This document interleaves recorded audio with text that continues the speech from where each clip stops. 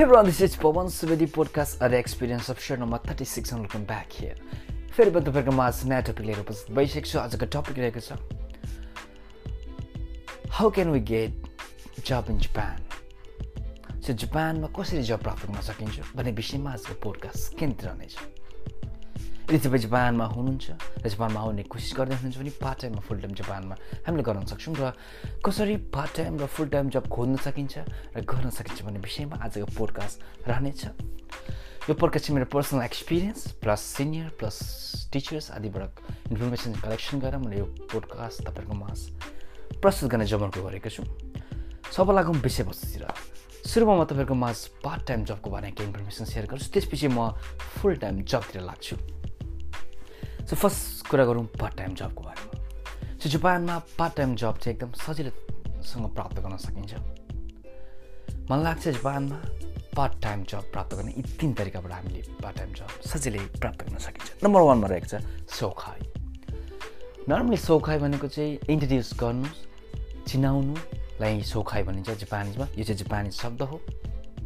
For example, यदि म कुनै ठाउँमा काम गरिरहेको छु भने त्यो ठाउँमा कामदारको आवश्यक पर्यो भने मैले त्यहाँको म्यानेजरसँग, यदि मेरो साथी त्यो ठाउँमा काम गर्न इच्छुक छ भने, मेरो साथी काम गर्न इच्छुक छ भनेर मैले मेरो म्यानेजरलाई भने पनि, यदि म्यानेजरले साथीलाई बोल्न आउनुहोस् यदि भनेमा मैले साथीलाई लिएर जानु या साथीले त्यो आफूले काम गर्ने ठाउँको एड्रेस दिएर यदि साथी गएर यदि इन्टरभ्यू पास भएमा साथी सजिलैसँग काममा लाग्न सक्छ, जसलाई सोखाइ भनिन्छ, इन्ट्रोड्युस गर्नु भनिन्छ।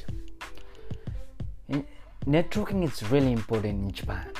सबैभन्दा जापानमा मलाई लाग्छ ठुलो कुरो नेटवर्किङ हो।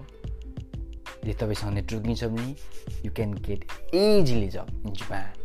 सो नम्बर 2 मा रहेको छ search Japanese job site. So जापानमा चाहिँ अनलाइन जब साइटहरुमा सर्च गरेर पनि पार्ट टाइम जब प्राप्त गर्न सकिन्छ। फर एक्जाम्पल, जापानको ठुलो अनलाइन जब साइट भनेको gaijin.pod, number 2 Daijo, number 3 Jobs in Japan। यो तीनटा जापानको एकदमै ठुलो अनलाइन जब साइट हो। यसबाट हामीले आफूलाई मनपर्ने सुइटेबल जबहरू खोजेर त्यसमा कम्पनीमा फोन गरेर इन्टरभ्यूको डेट फिक्स गरेर हामी गएर जब प्राप्त गर्न सक्छौँ। सो नम्बर 3 मा रहेको छ poster plus work town. Normally यदि हामी बाहिर जाँदै गर्दा कुनै यदि पसलको अगाडि यहाँ मान्छे चाहियो भनेर यदि कामदारको यदि चाहियो भनेर पोस्टर यदि टाँसेको छ भने हामीले त्यसमा फोन गरेर त्यहाँको म्यानेजरसँग कुरो गरेर हामी त्यहाँभित्र जान सक्छौँ र काम गर्न सक्छौँ।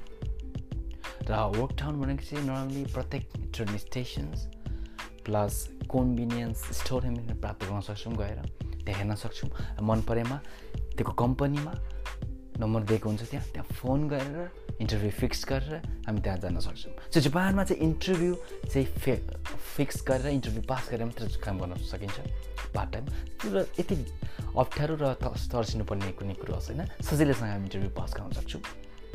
र इन्टरभ्यूमा जाँदाखेरि जापानमा रिरेक्सो भनिन्छ, जुन चाहिँ इङ्ग्लिसमा रेजुमे हो, त्यो भरेर नर्मल आफ्नो एड्रेस नाम आदि इत्यादि भरेर रेजुमे रिरेक्सो बोकेर इन्टरभ्यूमा जानुपर्छ र त्यो इन्टरभ्यू पास भएमा हामी सजिलैसँग पार्ट टाइम जब गेन गर्न सक्छौँ। अब कुरा गरौँ जापानमा फुल टाइम जब कसरी प्राप्त गर्ने भन्ने विषयमा। मलाई लाग्छ जापानमा पार्ट टाइम जब चाहिँ easily we can get, but full time it's really tough.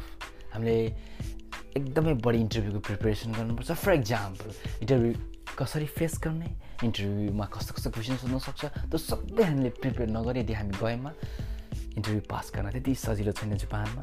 So एकदमै हामीले प्रिपरेसन गर्नुपर्छ इन्टरभ्यूको।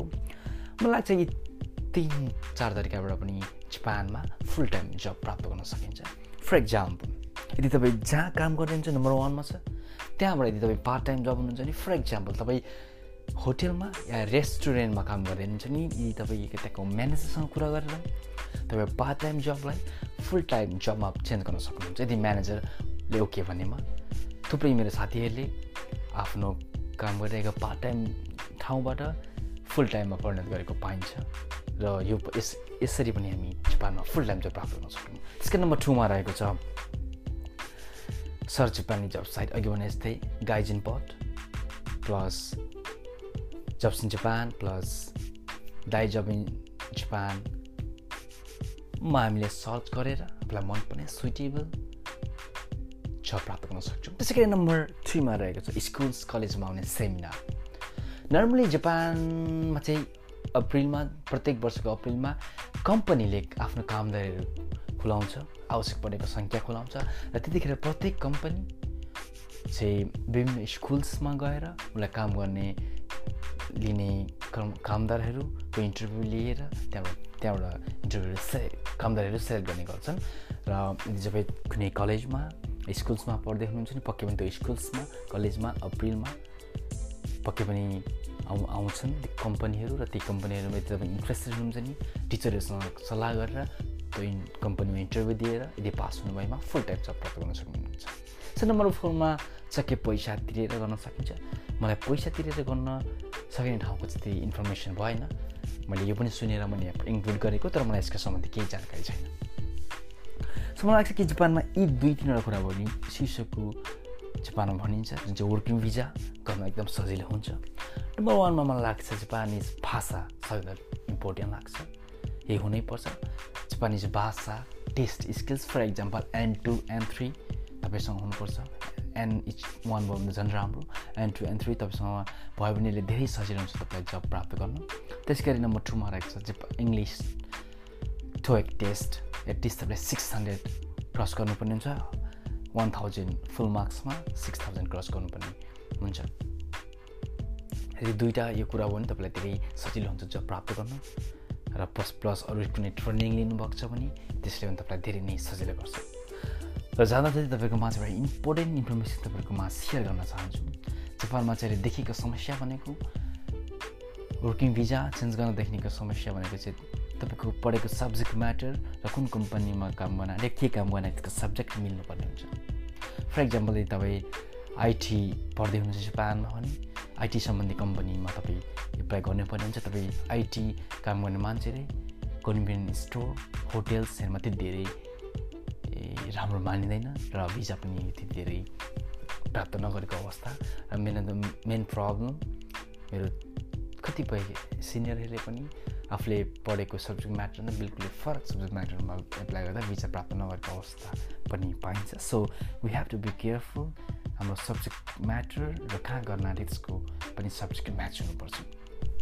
सो मैले आज तपाईँहरूमा जापानमा कसरी फुल टाइम र पार्ट टाइम जब प्राप्त गर्न सकिन्छ भन्ने विषयमा इन्फर्मेसन सेयर गरेँ and I think like it. र फेरि नेक्स्ट विक तपाईँहरूको माझ नयाँ टपिक लिएर आउने नै छु। त्यतिन्जेलसम्म तपाईँको माझबाट बिदा लिन्छ। Have a great day, bye by.